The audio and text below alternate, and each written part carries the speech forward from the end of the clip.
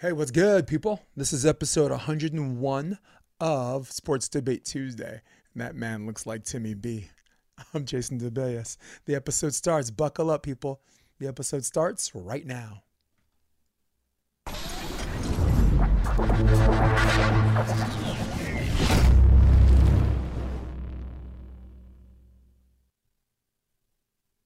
What's good, Tim? What's going on, my friend? Oh, I'll tell you what's going on. This is episode 101. And giving the 101 lesson is the maestro himself. The guy, the host from the Fight and Sight podcast, MMA commentator, the one, the only, the incomparable Timmy B. I am Jason DeBellis. I'm just a kid from Brooklyn, and we're gonna have fun. We're gonna talk MMA, and there's nothing like a good pay-per-view, brother, that brings us both together again, right? Oh, baby. Right. Or the one of the worst pay-per-views, but we'll see. What I know. Yeah. It's so bad. It didn't even make topic one. So topic one, teleprompter, roll it. All right, we have UFC 297 coming up, but for topic one might be still tempted to look ahead to UFC 300.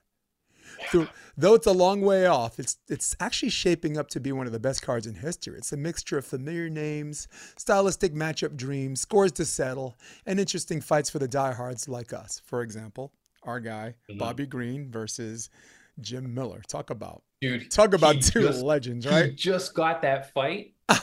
I'm so friggin' happy for him, man, because Jim Miller, obviously, right, coming off the big win last week or whatever it is, calls it out going, hey, I've been on 100, I've been on 200, get me on 300, right? Absolutely. The names came out, right? So the names, they started sprinkling out names because UFC has done well by Jim Miller in the sense that they've been giving him good matchups. Not cans, but not young, hungry lions. Like, they're giving him appropriate fights. But for 300, you got to bring in a big name. And the two names that were going around were, three names was Paul Felder, which I said, get the hell out of here. This guy, it's so stupid. I hate him in general, but I don't think he deserved that fight. I don't even think he's interested in fighting, but go ahead. Yeah, and it's like, look, okay, Paul Felder, we could do a whole episode on Paul Felder, but he had his emotional breakdown in the cage. He had his emotional retirement. You're going to throw all that away to come back for this? Like, is it for a money grab? What the hell is this for? And then it just didn't make sense. But the other name they had was Matt Brown, which was crazy. The Immortal. Come on. Yes. Matt Brown, legend. He's got to be on that card anyways. Yeah. So if he's not, I'll be very upset. He's been on our podcast. He's actually, thanks to Spotify, he was our #1 watched podcast of the year, which was surprising to me. But that dude is crazy. I thought that was a good fight. But then they threw out Bobby Green's name, and I'm like, no way.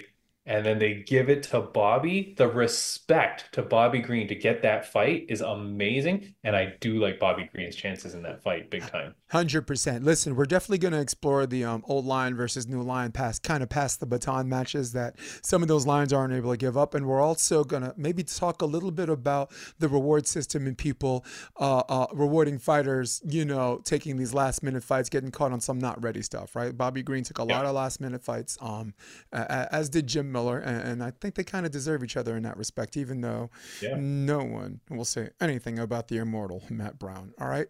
So Timmy, as we go to UFC 297, which is this weekend, and as we explore and spitball a little bit on 300, let's go back. Let's go back in time. We're going to pull an ultimate reversal here, okay? And I'm going to give us a chance to look back in retrospect to the previous milestones. That is UFC 100. And that is UFC 200. And with the results already in the books for the previous two, and with another milestone on the way, allow us to indulge. Which UFC turned out to be the better card? Was it UFC 100 or was it UFC 200? I'm going to let you go first, but I got to do something for our audience. I'm going to put up the cards, 100 and 200, and just do a lineup, and we can walk and talk through it. Cool? Let's do it. Sounds good. Go ahead, buddy. You're up. What am I doing? Which one do you find better? Which one did you like better? UFC 100 or UFC 200? I don't know, man. You know what? It is really hard. I will say something that I came across online the other day was people were complaining about the mat how it looked at 200. Remember, it was that golden yellow mat. All right. Oh I think. God. Okay, wait. You didn't like that? I did not. No. I liked it. Oh. I think I'm in the vast minority on this. Mm-hmm. But I like that. I like that they had changed it up to give it at least a little bit of a different appeal for that event. I do hope that at 300 they do something different with the mat, maybe not make it yellow. Do something, but like I like that because it gave it like an extra huzzah, right, for the event. That said, the main event of 200 was Nunes and Tate, which is probably not the greatest. You had a drugged up Brock Lesnar with Mark Hunt as the co-main. Daniel Cormier versus Anderson Silva. We knew that was a baloney Three fight. days notice. 3 days Yeah, notice. If you remember, and then Cormier and Jones was supposed to happen. right. And then picograms happened, or I don't know. Yeah. It's hard, man. It's hard to look at 200 as being a great card. I think probably the Cormier Jones was what they were banking on. And Right. then it ends up a little bit tough. There's a lot of like chauvinists as well that do not like female fights and or female main events. So that's kind of hard. 100, headlined by Lesnar getting his return fight against Mir. That was pretty awesome. Of course, you got George St. Pierre, Mr. Decision. You've got Dan Henderson over Bisping with that, iconic, iconic knockout. Which shout out to Dan Henderson and his guys out at Team Quest because he runs now Henderson's Fight Night, HFN, Hendo's Fight Night. Yeah. It's a league out there, and the icon, the icon is him like flying through the air, right? So that became an incredible fight. Yeah, there you go. I don't know, man. I guess I'd have to say 100 for the fact that maybe the fights were probably a little bit better at the time, and then also reaching 100 as you just did last week on on your show here with episode 100. 100 is a big number. And I think UFC at the time where they were to have made it to 100, that's in that period where they started getting their legs under them and everything. I think 100 probably was a big thing, man. So I'm going to say 100 was better for me for what it represented. All right. Timmy B. Terrible. Timmy B. I love everything you said. And you know what? If we were going through the adapt and improvise card, which turned into our rock star lineup, I'm going all the way to the UFC 200. But I want to talk about UFC 100 first, as I go back off camera and give our audience another look and an appreciation, and even in a zoom in, on just what the bottom of the card is. You got Lawler and Dalloway here. You got TJ Grant. Remember TJ Grant? That's when TJ Grant was TJ Grant before he wasn't fighting anymore. John Jones, hey, look at this guy. Just I think that was a guillotine choke. Yep. Any card that has Mark Coleman and Stefan Bonner not on the main card is deep. Sexy Yama, right? Remember Sexy him Yama, baby. Doing his thing. Alan Belcher, that was one of the guys that said, I don't care about Huzamir Pahara's submissions. I'm going to beat him to death. Fitch, Thiago, no big surprise decision, right? George St. Pierre, the most not talked about fight on that main card because it was so one-sided. He made Thiago Alves, who actually recently finished, like destroyed Matt Hughes, right? Just made it look uneventful. But then you got Brock and Frank and talking about I don't care about no Budweiser and all that stuff. So there's a lot to be said there as far as entertainment, as far as a mixed martial artist, right? It had something for everybody. All right. So now with that being said, I've already made up my mind. It's 100, but let's take a look. Let's take a look at the adapt and overcome, adapt and improvise card of the main card of UFC 200. First of all, that was supposed to be Cormier and Jones, right? And we were really expecting something like Amanda Nunes and like Holly Holm, but Misha Tate went and messed that up and choked out Holly Holm. So they're the main event, right? Brock Lesnar, swear to God, promise, not on steroids. Take my word for it. No need to test me. Mark Hunt, screwed again, right?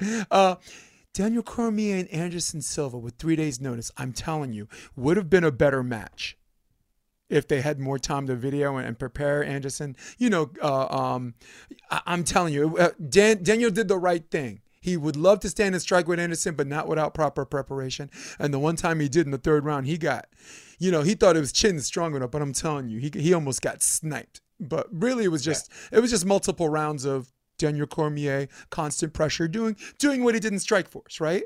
Now, Right. Travis Brown, Cain Velasquez, what? Travis Brown, I think, beat Overeem at that time, right? So, Kat Zingano only lost to Ronda Rousey at that time. She only had one loss, a submission loss, right? Kevin Gastelum, Johnny Hendricks was a champion earlier that year, maybe, or the year before. TJ, Rafael Assunção, you could have that match today. Northcutt, and look at we don't mean the pre-card, we mean the pre-card.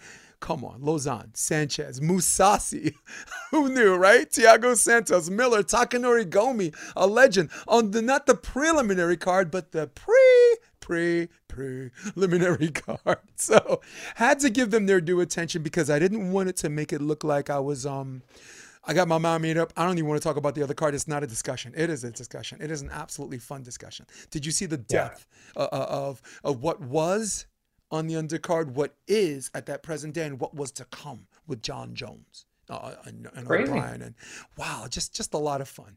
Cool, man. Any thoughts before we move on to topic 2 about UFC 100 to 200 to 300? I just think, no other comments, but I mean, Sexy Yama, one of the greatest legends that really that the West does not know about. Right? I don't think that especially people probably today watching realize who Sexy Yama was for absolute Asian rock martial star. arts. Yeah. And although to the young kids listening, if you watched Physical 100 on Netflix, he was the old guy on that reality show that was kicking ass. So if you watch Physical 100, Sexy Yama is on that show. Wow. Cool. Yeah, you did not know that? No, but I did watch some of his cage entrances and ring entrances in Japan. The man he was a movie star. He's a movie star. So there's a reality show on Netflix called Physical 100. It's a Korean game show. Right. And it's all these like super athletes. So it's all like weightlifters, Olympic skiers, blah blah blah. All these like fancy like jacked up super athletes, and they compete in feats of strength and endurance and whatever, and Sexy Yama is one of the competitors. But he's so old, right? Like he's much older than the other guys, but he still held his own and he still looks damn good. But yeah, that's who that is. And so I think that show is pretty popular. Some people might recognize him from there. We all want to look old like that, I'll tell you that. Maybe that's an Asian thing, right? Maybe that's an Asian thing. There's no such thing as a middle-aged Asian. They're young and then one day they're old. It's crazy. But and also there was also this thing where the Japanese MMA fighters, when they fight in the UFC, they didn't have, only Yushin Okami had some level of success. Takanori Gomi, it was really sad to see because you wish he fought some of those guys early and this and that. And we can go on and on and on, right? I mean, it was just the market. It was just the market at the time, right? UFC had to get their fighters from somewhere, and bringing them over from Asia probably was just not the most financially viable thing. Like, you gotta respect them for what they did. They home grew their talent, right? With Tough. Because by that time you're seeing like there's Bonner and there's Forrest Griffin and stuff like that. They were growing up their own talent, and kudos to them for doing it because it worked. Yeah. I mean, Tough was the ultimate reversal, right? You're not in the red anymore. You're in the black. Thanks to this show where on Spike TV, everyone was calling each other, hey, these two white guys are punching each other in the face. You got to take a look at this, right? So that's right. That was, and big up to Dana. We got, look, we're purists, but we'll go back to the casuals. And I want you to Google search at some, or YouTube search, do you want to be a fighter? That speech where Dana was just panicking because it's like, he's got a house full of fighters and no one wanted to fight, right? That was like the prequel that led to, right? That led to everything. That do you want to be a fighter speech, right? Whole bunch of people. I miss my girlfriend. I want to fight. I'm not ready. My ingrown toenail. God knows what. Do you want? Oh, he just panicked and it worked out. Yeah. All right, so we're going to topic 2. So for those of you that didn't care about us reflecting back in our nostalgia and decided to click and scroll ahead to topic 2, here you are. Welcome back. Thank you for having us back in your living rooms. Or if you're at Starbucks. Or if you're in the bunker. Or if you're in the man cave. So let's go to topic 2, okay? We had some great debates in regards to GOAT conversations. This is one of the things when you came on my show, we had so much fun with it. We were doing it in weight categories. We were breaking it down divisions just for the heck of it. So today, we're going to go from Fort Miners, remember the name, to Beyonce's Who Runs the World? Girls. Who runs the world? Girls. Who runs the world? Girls. Who are we? Do we run? We run this world. All right. So the reason why I'm saying Who Runs the World, Girls, because this GOAT conversation is dedicated to the ladies of all weight classes, the ladies of all MMA franchises, including Invicta, Strikeforce, all the way up to when Dana said, okay, women can fight here too. All right. So Timmy B, who are your top 5 greatest female fighters of all time? You went first last time. I'm going to go this time. All right. This way you can tell me how crazy I am. All right. I'm going 5-1. Number 5, Joanna Jędrzejczyk. Okay. I had to pronounce it. I got it on my teleprompter and I still butchered it. But with a name like Jason DeBias, you got to forgive me because you ain't get my name right either. We'll just call her Joanna, right? She's got a nickname for the people that can't pronounce it. Joanna Champion. And the reason why they called her champion is because from the moment she won that belt to the moment she was a defending champion, she was professional. She was a great marketing tool. She was also an international superstar that had Poland. So she's my number 5. Number 4. Some of them try to rhyme, but they can't rhyme like this. Ronda Rousey. Rowdy Rousey. I mean, Roddy Piper, I have a really hard time with the Rowdy thing. So I'm just going to go Ronda Rousey. Undefeated in Strikeforce. Had a terrific match with Miesha Tate that probably caught Dana's eye. Had a very dangerous match with her debut in the UFC because the former Marine whose name escapes me, what was her name, her first match?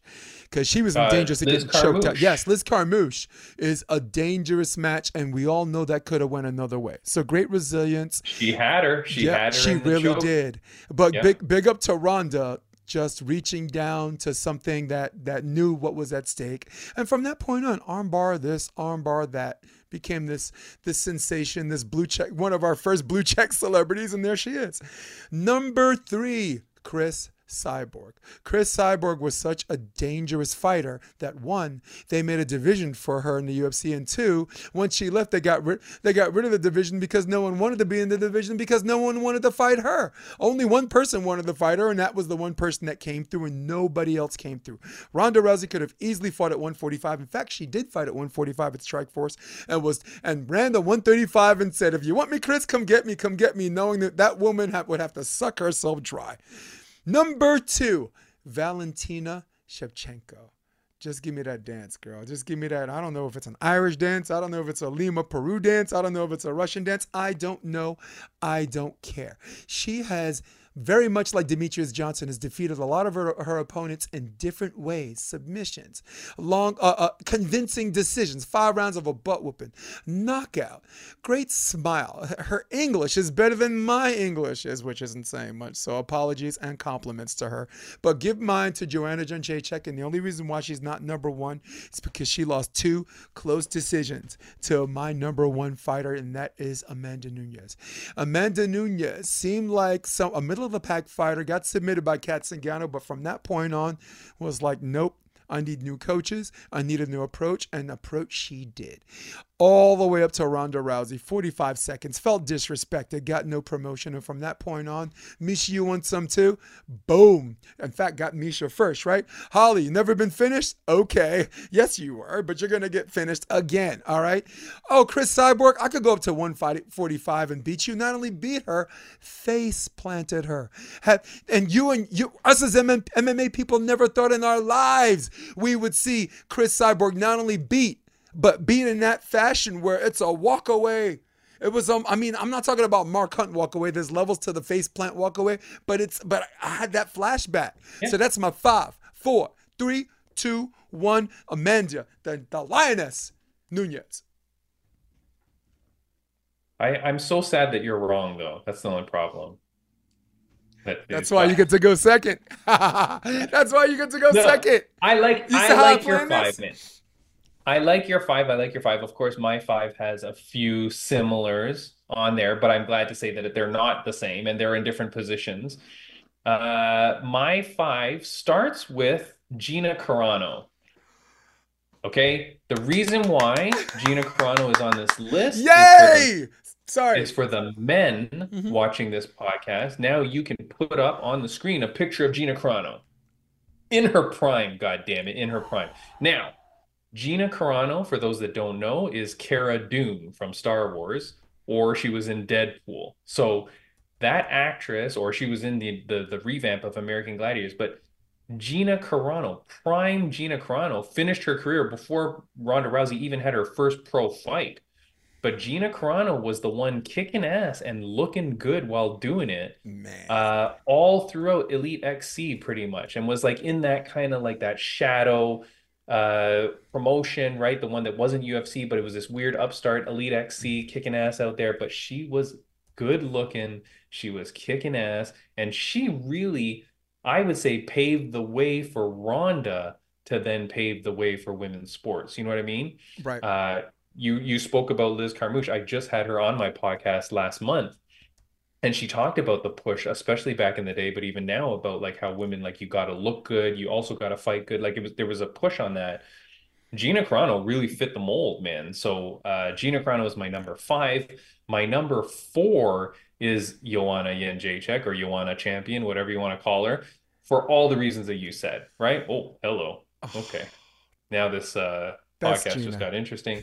So Joanna Champion, she's my number four, right? Obviously, she brought in finishes to the strawweight division, which I think that was something that we had never really seen in the UFC before, right? Up until then, it wasn't. But Joanna came in and was murdering chicks. So Yes. Joanna, of course, plus her personality, right? Her personality and her outgoingness, that she sold that division, which has lasted till today.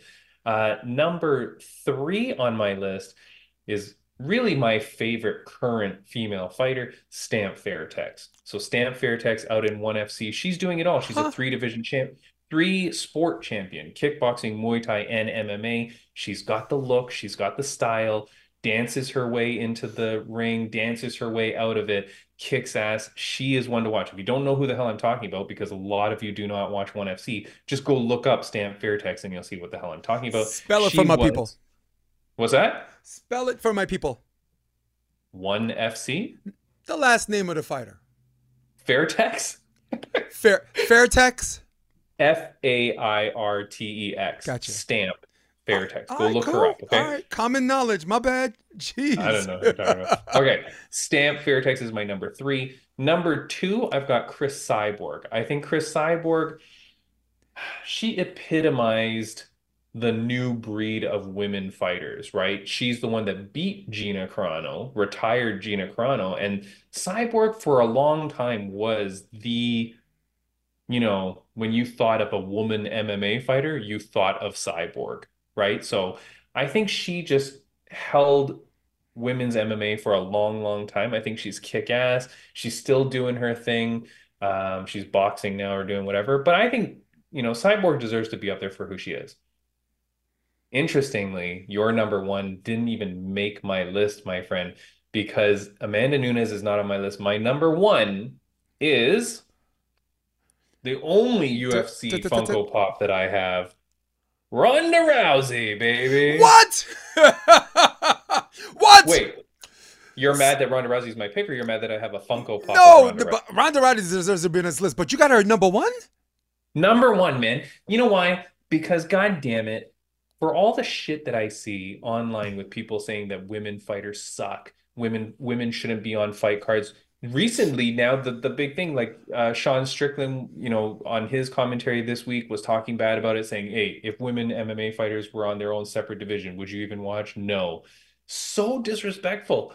You're right. Canadian Charles Jourdain was just tweeting the other day.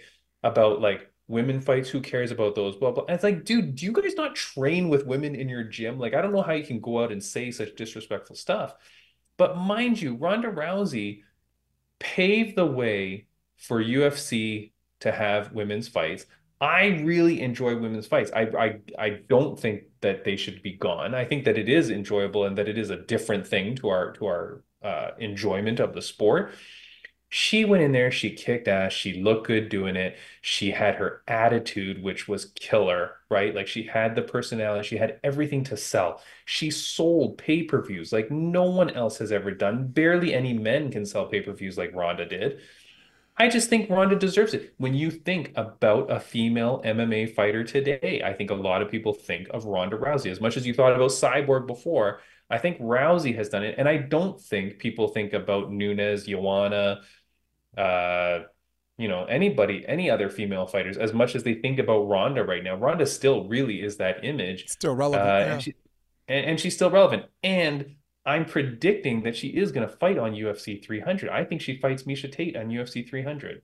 I think Miesha Tate would take that fight, and I also think I would love for I her to also get that think fight. what I don't want to see is manufactured animosity. It was a long time ago, and not even Ronda Oh Rousey, no, no, and not even Ronda should Rousey hate would each have other. would come in with a grudge. What? Miesha Tate don't hate nobody. She don't hate that chick no more. No, no, no. Are you Miesha Tate got kidding? bigger fish to fry, and Miesha Tate's been there the whole damn time while she was off wrestling. So come on, nah.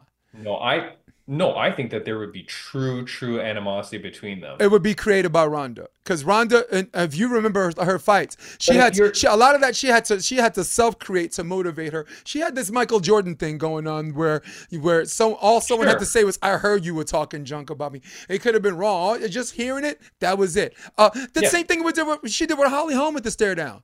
but This girl's pretending to be nice. I'm like, what the? Holly ain't do shit to you. What are you talking no, about? no, no, no. You just Yeah, no. but Come that was her on. attitude, man. That was her attitude. That was her style. That was what her energy was that she brought. I think if Misha Tate, the way that she just performed against Raging Panda Julia Avila a couple months ago, Misha Tate was a beast. But if you dare bring in Ronda Rousey to fight me and think that I'm going to lay down for Ronda Rousey at UFC 300, Misha Tate better fire herself up and freaking go out there to kill Ronda Wouldn't Rousey. need And to. I think Misha Tate totally turns on like a nasty attitude. Take You take cannot lose three times to Rousey. You Take. can't lose I three was just gonna times. say that. Take all of the animosity out and just consider that you lost twice the two times you fought her. That's motivation enough. But the mo yeah, yes, but Tamisha the don't need motivation, all that other extra cheese to eat her slice of pizza. the anger will come. First of all, you can never have too much cheese on pizza, but the anger will come from her thinking that she's being fed to Rousey for 300 and thinking this is disrespectful. I'm still Ooh, a beast. if I'm she's still listening to this podcast, if she wasn't thinking about it before, listen to me and Timmy B, and she's gonna be like, I'm "Oh, still a goddamn competitor. I'm still gunning for that bantamweight championship. I just took out yeah, another ranked competitor. yeah, Don't be feeding me to Ronda Rousey for a clown show. yeah." Dude, I'm gonna fucking kill And Rousey and then claim my title shot. And by the way, an up and coming competitor, a lion, a pass the torch match, right? Right. Another Yeah. lion or lioness in this case that wasn't just ready to give up the goods. But I Yeah. want to revisit this before we go on to our subject. Hmm. So basically, Ronda Rousey, all right?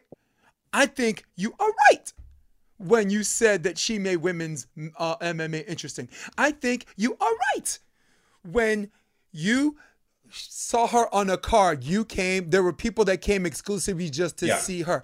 I think you are right. Because if you consider some of the matches that had boring main events that people were leaving the arena, everybody stayed for Ronda Rousey. In fact, Yeah. if a card fell apart, if Ronda Rousey was still the headline, she carried it. All right? Her and Holly Holm carried it. I don't even remember that card in Australia. I only remember that fight.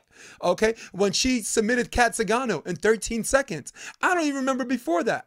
But I remember that fight. So you have a strong argument for your body of work and why she belongs in the greatest of all time, top 5. But to have her at number 1? The blasphemy! The Number one, my friend. blasphemy! Do you know how many? Hold on. Do you know when we were going out to the bars to watch UFC pay-per-views?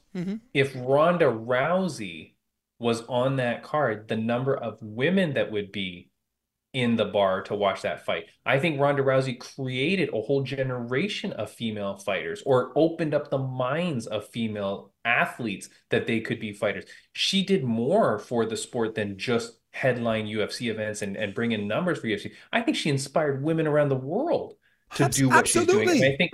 And I think that when we're looking at young fighters today, like Stan Fairtex and like whoever else, Hmm. they owe a lot to Rousey for doing all this, for the motivation of it, if not for opening the doors for the money of it. Hmm. So I don't know. I got her number one. I got her number one. I was just trying to, because we were having two different conversations here. I was just trying to make those two conversations one. You were talking about what she did to the sport. I was on that Bill Parcells thing. You are what your record says you are. Your record show you got kicked in the head by a woman who's lost almost every single fight since, and you got finished in 45 seconds to the true GOAT, the greatest of all time, Amanda Nunes. So, oh my God, yeah. I'm so glad you said that, because you think you're alone in your argument? If we had a bandwagon fallacy and did a poll, how many people would have Ronda Rousey on their list? Probably more to support your argument maybe than mine. I'm having an open mind, but what I wanted to do was make sure our two different conversations met somewhere in that, which side of the middle, right? Everything's in the middle in life, right? Which side of the middle? Does that make sense? Yeah. Cool, yeah. man. Nice, because I got you. We could go on. You're right, man. There's no way in hell this show is going to be 50 minutes. You're like, guys, before we went on the air, I was like, hey, if we do this right, we could bang this out in 50 minutes. And you're like, we won't. No. We've never done 50 minutes. That's the problem. When in life, right? Have we ever? No, Timmy B, Fight and Sight podcast, MMA commentator, has always called when always come when I said his name, and I've always promised a hard stop. And geez, here we go again. Let's move on. Yeah. Let's move on. Topic three. We bring your MMA pick 6, but in our case, we're going back to pick 5 plus the 1. All right. So I don't know if I put that on the email, and if I didn't, if I'm catching you on some not ready stuff, let's just go by what we emailed. All right. So I bring your attention to number 1. We got the champion, the reigning, not reigning, but the defending champion, Sean Strickland versus Dricus du Plessis. All right. Now Dricus. That's why I wanted you to go first, because I wanted you to say, Jason, let's get one thing straight before we move on. Okay. Who you got? Well, Dricus du Plessis was my first guest of the year on my podcast. And let me explain to you, the outpouring of support and viewers and fans that came out to watch my stupid podcast was 10 times what I would normally get from anybody, far beyond 10 times, even when I think about the engagement, just flooded with comments and flooded with whatever. He is a great, great guy. I really like Dricus du Plessis. That said, I really do like Sean Strickland, not for who he is, but for who he is, for sure. I mean, we could go on that too. But okay, my pick, I see the countdown going. No, you got 30 seconds. I got 30, but go ahead, keep going. Oh, okay. Yeah. Well, that means I even got less. I got Dricus du Plessis taking the title this weekend in my hometown of Toronto, Canada. I think Dricus du Plessis gets it done. I think Sean is wonderful, but Dricus will not be taking him lightly, and Dricus will be putting the pressure on and not letting him walk him down. Dricus du Plessis, new middleweight champion of the world. I think, in fact, DPP will be walking him down. I think Sean Strickland's been very used to being a counter fighter, because his stand-up fighter and he only has a 76-inch reach, but he knows how to use it, right? And when he's peppering people, there's a lot of sting and power behind that make people think twice before they come in on him. So it is an MMA enthusiast, an MMA alcoholic, a Friday night guy who just wants to see two guys punch each other in the face. It is their wild dream, because you got a guy who can counter, and you got a guy who's willing to lead the dance. DPP can lead the dance, or he can counter. He's really, really good. So at some point, there's going to be some rock'em sock'em robots out there, but I think DPP is a little bit more of an accurate striker than he is, and I think he's going to win by TKO, probably the second round. I get DPP. I apologize. I know this is your show, but it's DBP. Yeah, DPP. You keep saying DPP. I know, DPP which sounds sexual. Well, DPP is deferment payment plan. You know what DPP? Yeah, you know me. yeah, there you go. So it's DDP. DDP, yeah. Like Diamond Dallas Page.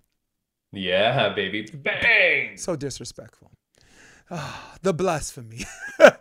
Yeah. Timmy B, the blasphemy. I bring your attention to our match number 2 of the Pick Six.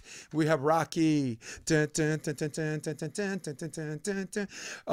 against Mayra Bueno Silva. All right, I'm going to go first on this one. Rocky, a while ago, was sitting at 10-8 as I start the clock. She was sitting at 10-8, and it looks like, after that Amanda Nunes fight, it looked like she didn't even want to fight anymore. All of a sudden, from 10-8, she's 15-8 because she found her love for the sport back, and she found a way to take hits. And maybe her training or maybe her coaching is a little bit different, and I think it's going to be a similar result. I have her beating Bueno Silva by decision. All right. But she needs to watch out for these slick submissions. This chick is gnarly. My turn. Yep. You still had 3 seconds. You didn't use it. I'm going to say, God dang it. I do not like this fight at all. I don't like the fight for Raquel Pennington, who's one of my favorites of all time. I wanted Raquel Pennington to fight Juliana Pena. I thought that would be a good fight, interesting because they're both tough veterans, etc. Yeah. And I would have given Raquel a slight edge in that one against Juliana, but against who Juliana calls Chitara, I don't know, man. God dang it, it's a tough one. But if I had to put money on it, which I have, I'm betting on Rocky. Yeah. I go Rocky on this. I just think she's really good at she just got married. She just got married to Tisha Torres. They just had a baby. She's very excited. She's, life is on the up and up. She's been doing well in her fights. So I'm going to give her the edge. Yeah, I got to go with you on that. And only because just because someone's slicking submissions doesn't mean Rocky's going to get caught in those submissions, and then she gets caught. That doesn't mean she's going to tap, right? The last time she was even submitted was 2012. That was Kat Zingano, right? And that was Invicta. It's been a minute. The woman is hard to take down. She's hard to submit. And again, Amanda Nunes can really take your will away to fight. I mean, that was a scary fight where she told the coach. Yeah. Remember that? She told the coach she wanted out, and the coach had to talk her off. And they're like, no, you get back out there and get your ass beat. Oh man, that can be its own topic discussion, right? Yeah. So I'm going with her on this, but keep our eye out for Bueno Silva because she's just really. I mean, I watched some of these submissions. Speaking of submissions, you want Rocky to win because you want to see Rocky versus Juliana next. Nice. Buena Silva versus Juliana Pena is like a goddamn fight night main event. You know what I mean? Yep. It doesn't have the star power that your bantamweight title needs to have. That's the honest truth. But at some point, they got to build their star, and they're starting here, right? No one's asking them to main event or carry this, right? You could put them on the bottom of the card, or the near bottom of the card, which is where they are, and life goes on, right? So, Speaking of submissions, we got Neil Magny versus Mike Mallet or Mayoy. So I'm gonna go first on this one, but. The 60 seconds we're just 60 seconds to pick a winner, and then if we spill over, we spill over. Okay. That's what I was getting at. Yeah, so don't penalize me. Okay. So this guy Mike has more submissions or more subs than actually Jersey Mike. Okay, when you look at his guillotine chokes, when you look at that ninja choke, and you're thinking it's so tight, an anaconda snake will look at him and be like, "Yo, my man, didn't know they had your kind." And Neil. Can get caught in these submissions, but Neil's only been caught by like the best of the best. Damian Maia, if you remember, Rafael dos Anjos. But I think it's going to end in similar fashion, Miller, by submission.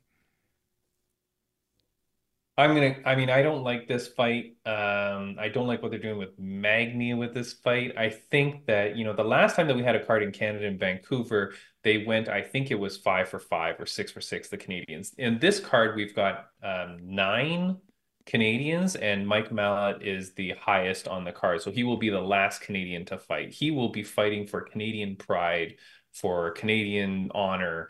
And, depending on how the other Canadians do on the card, he may need to either mop up, wrap up, or get redemption. Mike Mallet, young guy, very hungry, hometown crowd. Neil Magny getting up there in age, so the hairline proves it. I see Mike Malott taking this very easily. If you've got money, you put it on Mike Malott. I go second round submission, maybe even the end of the first. The man just gets to work really, really fast. He's gonna be hyped up. He's 4-0 in the UFC, right? He's strong mentally. Yeah. Very, very strong mentally. I mean, look, 10-1, 6 subs, 4-0 in the UFC. 10 of his Yeah. 10, so 6 of his 10 wins were submissions, right? Yeah. And I got Yeah. love for my Brooklyn brother. All right. Yeah. I'm always gonna Yeah. cheer for Neil Magny, Brooklyn born, Brooklyn bred. You know what I'm saying? So Yeah. we always stick together. But like you said, we talking about putting money on something. Sorry, bruh. You know, Yeah. we could put that on the back shelf just for this one match.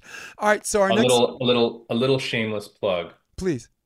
He has also been on my podcast. So my last three picks, they've all been on my podcast. It's very hard for me to pick against people that have taken the time to It's show up. Canadian So love, and DDP is like a special Canadian guest, right? I mean, if you told me DDP was from Canada and not South Africa, I would have believed you. Look at his build. yeah, The guy looks like yeah, George St. Pierre on performance enhancing drugs, like the upper yeah, body, yeah, the legs, the yeah. Jean Claude Van Damme shorts, He- and the same respect way that he talks to people that yeah, you yeah. see No, no, GSP he's a do. very a gentleman, a Yeah. true gentleman. Yeah. All So right, let's go. Next one. Chris sorry. Curtis. Chris Curtis versus Marc-André Barriault.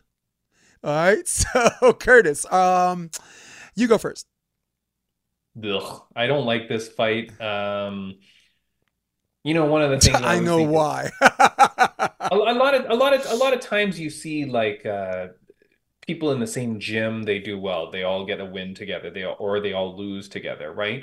Chris Curtis being BFFs with Sean Strickland. If I'm gonna think that Sean Strickland is gonna lose, then I think it may be preceded by his friend losing. Yep. That's my magical way of thinking. But Chris Curtis is a very strange dude. Marc-Andre Barrial, I don't know too much about him in all honesty. He's a little bit of a hidden gem, I guess, for Canada. He's in the home country, but I would give this to Chris Curtis, going against everything I just said. Yeah. I just don't know that Barrial has it in him, and I think Chris Curtis is a pretty good dude. Well, I got 15 seconds left, but I really only need 10 to say this. Chris Curtis can say the same thing Nate Diaz says. Check my lineup. Who did you fight? Okay, if you look at Curtis's lineup, not even talking about the people in the UFC. It took a long time for him just to get to the UFC. He's only 4-2-1 in the UFC. But if you look at the lineup of the people that he fought just to get here, he is an absolute dog. All right. Now I wanted to talk on something else about Marc-Andre. This might be a loser leaves town match for him, right? He's 5-5 in the UFC, 5-5-1, right? Is he? Yeah, and he's had a great win over Yeah. Marquez, right? I think a stoppage over Marquez. Whatever. And No. Eric Andrews, a win over Eric Andrews, allowed him to stay for one more match, right? But this might be a loser leaves town for him, not for Curtis, because Curtis is entertaining even if he loses, right? Yeah. Yeah. There's right. If you remember Vanderlei Silva, man, I felt like he lost at every match he fought in the UFC and still got fights. So I just wanted to add that this might be a loser leaves town for him. So there's a lot of pressure on that fighter. Yeah. Fight number 5, we're going Arnold Allen versus Movsar Evloev. All right. Now I'm gonna start my clock. I'll go first. Evloev is 7-0 in the UFC, 17-0 altogether. And when he takes you down, it's a Khabib-like thing where he might not finish you, but by the time the second round comes, he saps your will to want to fight. You know what I'm saying? You can't get up, and he's giving you noogies. You know what I'm saying? And some of them are harder than others. And I think I expect to see this against a very competitive 19-2 Arnold Allen, who, by the way, got his 12-fight win streak snapped by Max Holloway. So this is not a slot. This is a match of interest, my man. The floor is yours.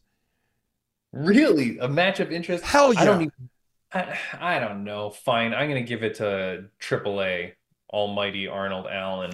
I'm gonna go with him. I think there's a lot of hype around him. I think the UFC really wants to push him being an English fighter, and I think that, he's got some name power behind him, some star power. I think they want that English market. Evloev is no pushover, but I do think if any mysterious hands are afoot here, I think Arnold Allen gets the win, or that Arnold Allen is being pushed to get this win. So I'm going to go with AAA. Yeah, but it's a match of interest because Arnold Allen is really, really good at evading submissions. The guy Is it a match of interest because it's Evloev though? That's what I mean. right there, you go. No. No. Yeah. No, well, he's a decision machine, but every now and then So no. you have a decision machine get caught in clip coming in, and that's something that Arnold Yeah. Allen does. Now, will Allen do it? I don't think so. I think Mosbar is going to win anyway, but Mm. just like Nick Diaz, check my lineup. Check my lineup of fighters, right? Wins over Nick Lentz, Gilbert Melendez, Youssef, Dan Hooker, Calvin Qatar, right? Or Cater. I mean, you're the master of name corrections today. That's where you're going to be carrying water for me, bro. All right, so moving on to the sixth pick. We have Brad Katona. My match of interest is Brad Katona against Garrett Armfield. I'm going to start my clock. Katona, the guy was in the UFC for 2 matches and lost both. And it was really, really, really sad to see because considering who he went against, all of those guys are top contenders, right? So this has got to be one of the greater comeback stories. You lose and then you're out. Then you have to win a trailer load of matches, which you did at Shamrock FC. And very much like Anthony Johnson, if you remember, he got released, but then found his way back in. I'm not saying Katona's going to have similar results as whatever that would be. You know what I'm saying? I know my lane on that one. But here he is with another chance at a fresh start.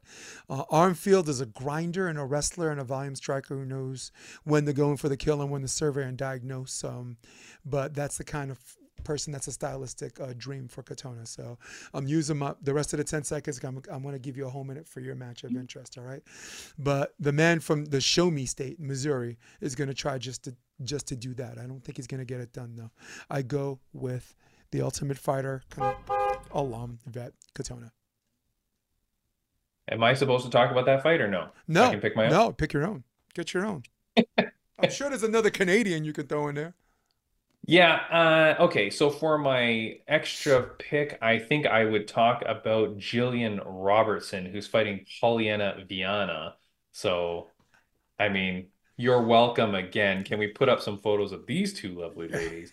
But Jillian Robertson, again, former guest of the podcast, I do like her a lot. Don't forget, she submitted Rose Namajunas in like 30 seconds in a Fury grappling fight just earlier last year. Yeah. She's a killer. She's got the most submissions in women's flyweight history or blah, blah, blah. She's a killer. Jillian Robertson should be fighting for a title later this year in whatever division she wants. Now she's down to strawweight. I don't care where she goes. She's fighting for a title at some point this year. The next time she fights on Canadian soil, it better be defending a title or getting a title because that's the quality that she is.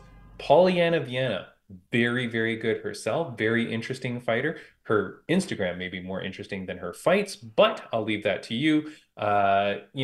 That's a good fight to watch, though. That's open. I believe that's opening the prelims. So if Jillian Robertson is opening your prelims, you know you've got a pretty decent card. Or they have totally misplaced Jillian Robertson on this card, which is what I think. I think that there's a lot of other fights that should be lower on the card, and she should be much higher up because she's a star. She's a Canadian. She deserves a better spot on this card, I would say, for sure. But Jillian Robertson.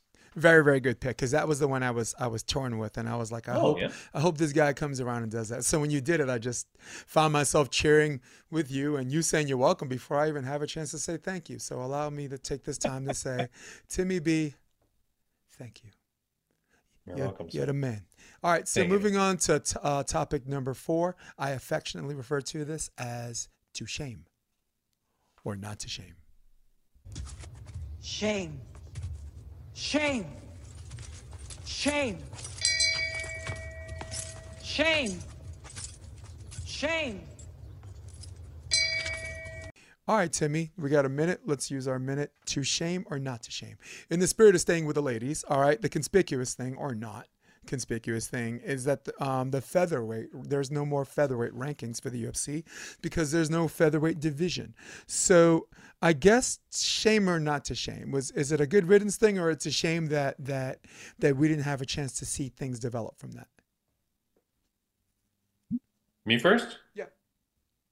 I think it's a not to shame. I think that at some point you have to look at your divisions and you have to decide what we're going to do with these things. There's only so many places on the cards on every card for fights. You have to build divisions to create interest in things.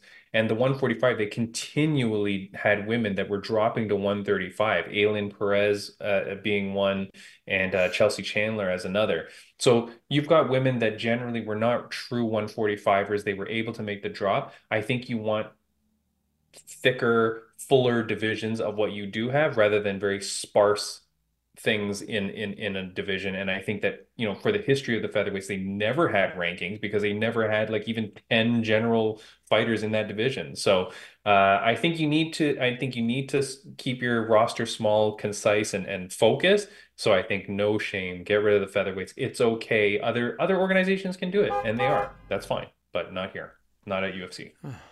Okay, my turn. You who made me cry when you said goodbye, ain't that a shame? Bum, bum, bum, bum, bum, bum, bum. Wanted to spend the first 10 seconds of this because I don't need a whole lot of time. That was just jibber jabber to lead me to it is a crying shame. And the shame is to blame. And the blame is one Chris Cyborg. Without consider Strikeforce had a 145-pound division, and it was littered with women who were like, cool, I can eat what I want, I can walk around 170 and still starch some chicks, I'm good. Enter Cyborg, run for your life. Oh my god, I gotta go on a diet, I gotta drink the proper healthy shake and get to 135, right? I will say this, it was a shame because Chris Cyborg was the reason why the division was created, but at the same time the division didn't exist. And I will say this in my last 5 seconds. What would 135 or how big 125 would have looked if Cyborg could make it to 135? We'd be talking about how the bantamweight division doesn't exist anymore. This is why she belongs so high on our GOAT list. I'm telling you, and I'm not trying to disrespect female fighters who spend their life training, but I'm gonna just say, where's my camera? You ran from this woman, all of y'all that could have fought 145, that should have fought 145, that in fact won, and some of y'all that were 145s ran from her. Big up to Leslie Smith. Big up to Ashley, whatever, Gina Carano. How about Gina on the takedown? Yeah. Remember that? And she, on two occasions, she got taken down and had like used those big legs to try to get a nasty triangle or whatever, right? You know, I'm just saying big because we're trying to, you know, divert our attention into this non-objectifying thing. So all right, that's all we got with the shame and not to shame. Two different takes, but both very, very, very worthy of our time and the time of our audience. So our next topic, I bring to your attention another favorite topic of mine. I go, quick question.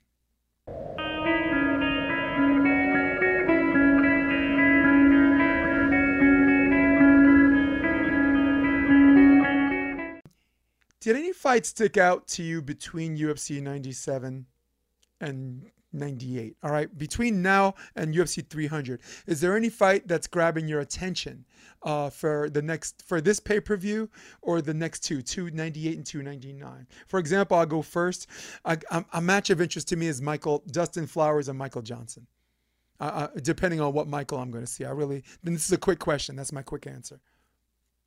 As a quick fight that is as a fight a fight coming up that you're like, this is flying under the radar between now and 300. Robert Whittaker versus Paulo Costa is on 298. I just think, you know, the return of Whittaker is always something that, you know, the fans love. But I don't think we've really heard a lot about it. I don't see anything on my Instagram. Like, there's not a lot of Robert Whittaker love as you normally would see. And it's the goddamn return of Paulo Costa. The Secret Juice King is coming back. That dude is a Twitter star. I don't know why there's not a lot of focus on him. I think maybe they're just waiting till 297 gets done and then they'll start pushing that. But man, Paulo Costa, Robert Whittaker, that's a good fight, man. Wow, that's interesting and it's fun and it's funny. It really is.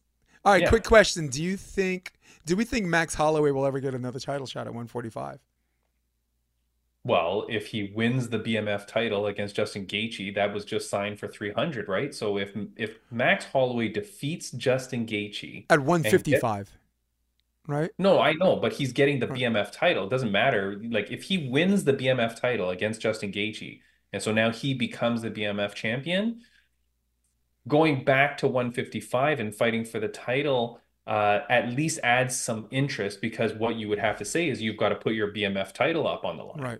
Yep. So he would use that BMF title to stamp his ticket for a third title shot against potentially Alexander Volkanovski by that time. Mm-hmm. Am I losing you? No. No, Right? you're This keeping makes me. sense. Yeah. Yeah, this makes sense. Now, the thing is that in reality, let's hope that Volkanovski loses to Ilia Topuria.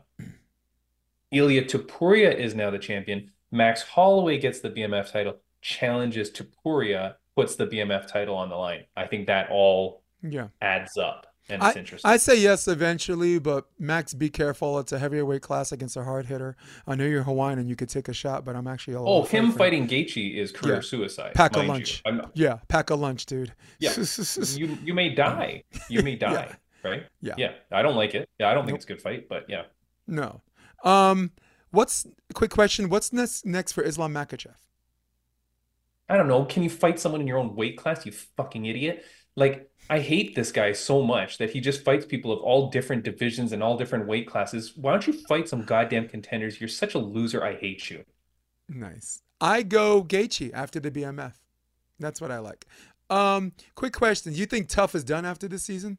Or it's something the UFC... No, I don't think Tough is done. I think they keep running Tough. I would prefer them to get rid of the Contender Series and get rid of Dana White looking for a fight and focus on Tough. I feel like these other two shows have really ruined their production budget or their production interest in the show.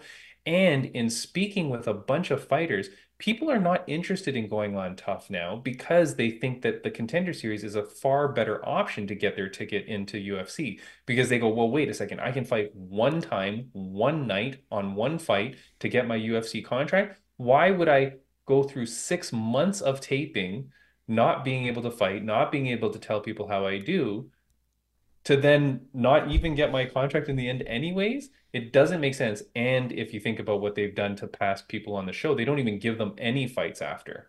Whereas we used to see like a bunch of the semifinalists and stuff still fight, at least maybe get one fight on the final show. They don't even get that anymore. But I like it in general. I just think I don't want it to go away, but I think they need to refocus on it. I agree. And I feel like between all of my friends, I'm the only one that likes it, because everyone's like, oh my God, that show still exists.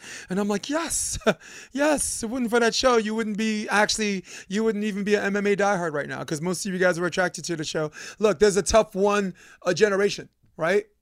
I'm tough one generation. And then I went back retrospectively and then started watching UFC 1, some or whatever. Then there's the pures. There's Timmy B, right? So last question, quick question. Should Israel fight at 205?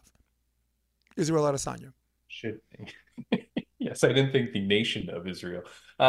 Should Israel Adesanya fight at 205? I don't care. I hate that dude too. Screw him. Get out of here. All his stupid nonsense. I don't like him. I don't like him playing the race card all the time and all that garbage that he does and stuff like that. Get him out of here. I hate that dude. I could care less to see him at 205 or in any division. And for all those reasons why I love the guy, it's a reason why I want to see him fight at 205. And I'm glad that if people choose to see the color of his skin and bring race up first, good for him. He should be addressing it, right? He's not coming into the room saying I'm black. I mean, people for some reason, it wouldn't even be a conversation if he was a different hue. So I'm glad he said what he had to say, except this whole South African thing with him and DDP, which I didn't like that, because that made him a racist.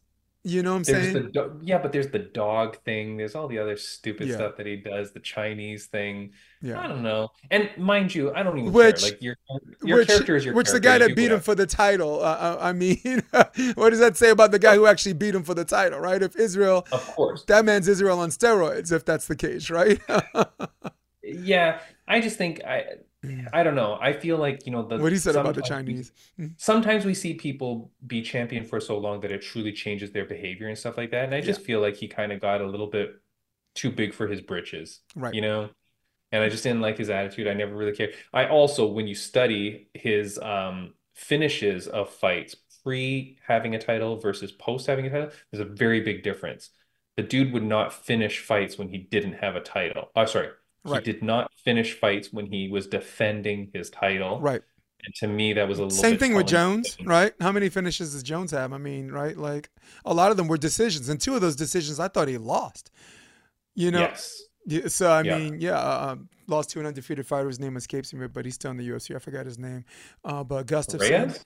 yeah, Dominic Reyes, right. And Thiago Reyes. Santos, I thought he lost. That was a split. I thought he won. That was a split decision, but a lot of people thought he lost that too. So, Yeah. where you had instead you had Khabib, who was a decision machine until he got his belt. That's And right. then he And started, then started finishing. finishing.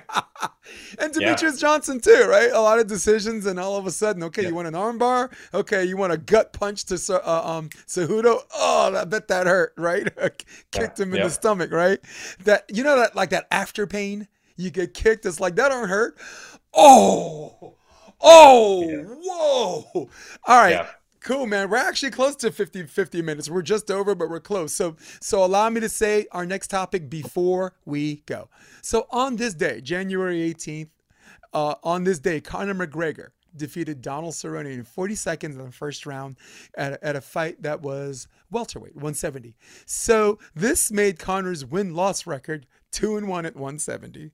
And he is currently 1-3 at 155, and he is 7-0 at 145. The man who took the MMA community by storm has been where's my teleprompter? Right there. Why am I looking at this when I got a teleprompter? The man who took the MMA world by storm has been both an inspiration to many and at the same time a pain in the butt for others. If Conor never fought again, me personally, I will never forget the comeback against Chad Mendes. Sinead O'Connor singing his entrance song, there was something magical. And if I felt that way just watching it, like the people in attendance must have had goosebumps that looked like the moon, craters on the moon. Thoughts on Conor McGregor? Like if he never fought again, what's one thing you'll remember about him? Positively or negatively? You're Timmy B, you get to say what you want. If he never fights again, what's the thing I remember is probably the Mayweather tour. Like in reality, I mean, that was crazy, dude. That was crazy. I watched that he from was my memory, dude. But go ahead. I mean, just what he had done there to widen the eyes on the MMA sport by getting that Mayweather fight and then going on that world tour where he would just trash Mayweather and make fun of him and play up to the crowd. That was crazy. And that really put MMA into the main stage much further than it had already been. Like that was crazy. I just remember watching those events, like those conferences or whatever you call them, like the interviews or whatever the hell they were, that road show, just watching that. And it was just insane, the world tour that they did on that. And it was funny as hell. And the fight lived up to it, man. Like that was a crazy time. That was a crazy time for boxing, a crazy time for MMA.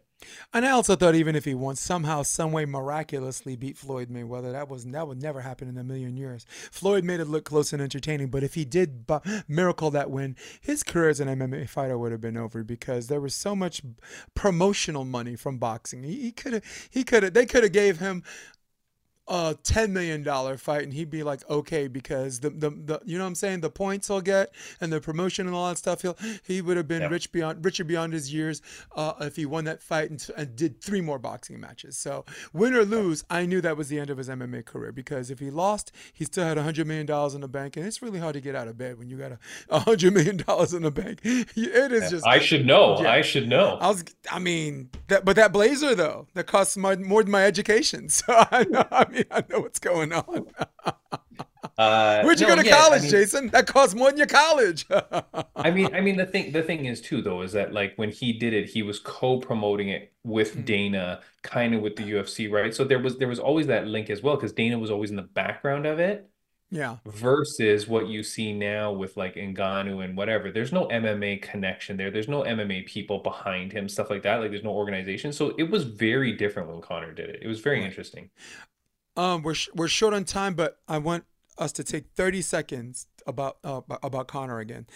Dana loves a promotion machine because he feels like he can just go to the press conference and just take the night off and watch, right?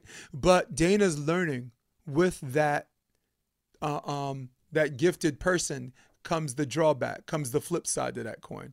What if he throws a dolly at a bus? What if he punches an old man at a bar?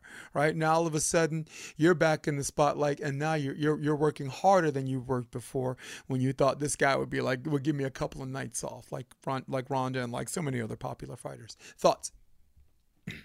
What is my thought on Final thoughts on Connor before we go. He deserves the attention. the guy on him as a person? No, Like no, no, the no, guy's no. Whatever you're Timmy B. You can say what you want. Final thoughts. my final thought on Connor is that he's never going to fight again. He's never going to fight in MMA again. Uh, I just did some research on what that whole new anti-drug doping policy is for UFC, like in terms of like bringing in what people will know as DFSI. That's what you hear. You Right. hear DFSI in place of USADA. Hmm. I'll tell you, there's a lot of things in the new policy that really seem to suggest that the UFC now has a lot of power to kind of wiggle someone through the process and get them into a fight. There's a lot of loopholes. It is nowhere close to as strong as USADA. Right. Whether that's a good thing or a bad thing, I don't know. But regardless, I don't think Connor fights for the fact that I don't know. I just don't think, like you're saying, the $100 million is hard to get up. I just don't think he does it. I see the videos, I see the training videos. I just don't think mentally he's going to do it. I think if he does, he picks a very easy opponent. I don't think he fights Chandler. I don't think he fights Gaethje. He's going to pick someone that he thinks he can muscle around or beat. Maybe even someone of a lighter weight class that he's going to drag up, like what he's saying he's going to do to Chandler. But I don't know. I don't think we ever see him fight again, and I'm kind of sorry for that. But Mm, yeah. nice. Okay. Well, that's all we got. Let's plug in the Fight and Sight podcast. People want to know more about my man Timmy B that I had the honor, duty, and privilege of hosting with him. Yeah, man. Thank you so much. I love being here, man. I love getting to chat with you and talk about all this stuff. If you do have any interest in MMA, or maybe you don't even, and you just want to see cool people and figure out cool stories about people, come on over and check out my podcast, Fight Insight Podcast. You find it on YouTube or anywhere you get podcasts. Every week we got guests from around the world. Next week, Jason, I'm going to tell you something cool. There's a new MMA pension in California. People are not talking about this, but there is an MMA pension in California. On my podcast next week, we've got Assembly member Matt Haney from California. Matt Haney. Huh. He's the man that drafted and authored the bill that has now led to this MMA pension. So this is very, very exciting. That's the kind of guests we have. We've got fighters all the time, but we've got cool people too. So next week, if you're interested in stuff like that and educating yourself on things like that, come check us out. But every week we have a hell of a good time. So thank you so much for being here. Thank you for watching this show. I love this show. I love being here. And dude, I can't wait for 297. Come on. Let's go. Coming this weekend. Wait, I didn't mean UFC 297. I mean episode 297 of your show. Let's get to 297, baby. Man, I got the option coming up to 200, and then we'll go from there. But hey, everybody, Timmy B might love you, but me, I can't stand any of you. In fact, I don't even want to be around you anymore. In fact, I'm out of here. All right. So for all of you at home, for all of you on your iPads, for all of you on your desktop, who runs the world? Old school, baby, old school. From my man Timmy B from the Fight Insight Podcast. I'm Jason DeBeas from the Option Podcast. This is Sports Debate Tuesday. I'm going to give you the last picture. We're out of here. Come check out the Option Podcast on OptionVB.com. It's also available on iTunes and Spotify and on YouTube under the NY Varsity Sports handle. You're going to love what you hear.